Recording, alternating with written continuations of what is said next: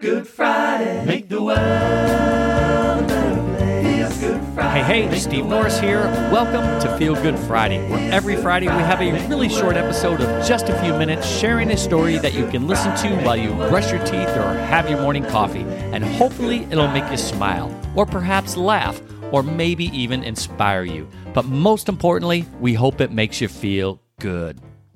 For this week's story, we go back to the music industry to tell a story about folk legend Pete Seeger as told by the late Scott Alaric in his folk music novel, Revival. In the 1970s, Pete Seeger was invited to sing in Barcelona, Spain. Francisco Franco's fascist government, the last of the dictatorships that started World War II, was still in power but declining. A pro-democracy movement was gaining strength, and to prove it, they invited America's best-known freedom singer to Spain. More than 100,000 people were in the stadium where rock bands had played all day. But the crowd had come for Seeger.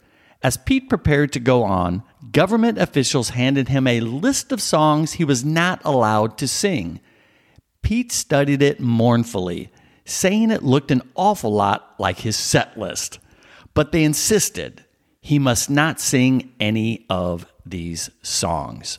Pete took the government's list of banned songs and strolled on stage. He held up the paper and said, "I've been told that I'm not allowed to sing these songs." He grinned at the crowd and said, "So I'll just play the chords. Maybe you know the words." They didn't say anything about you singing them. He strummed his banjo to one song after another, and they all sang. 100,000 defiant freedom singers breaking the law with Pete Seeger, filling the stadium with words their government did not want them to hear, words they all knew and had sung together in secret circles for years. What could the government do? Arrest 100,000 singers?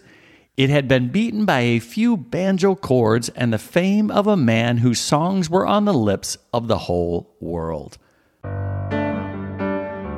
Folk is thought of as a fringe music, but what rock star has that kind of fame?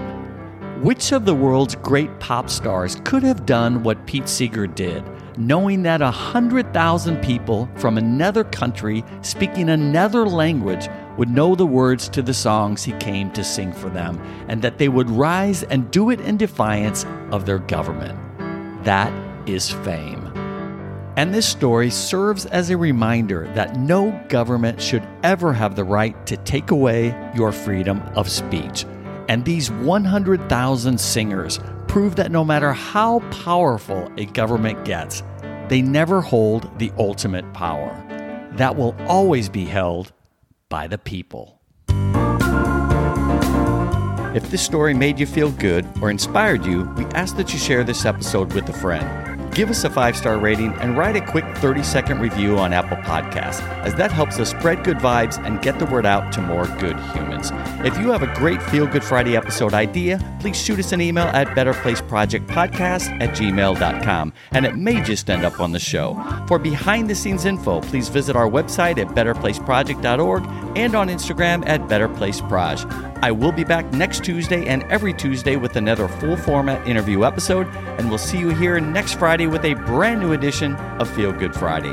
Until then, have a fantastic weekend, everybody. Feel Good Friday. Make the world a better place. Feel Good Friday. Make the world a better place. Feel Good Friday. Make the world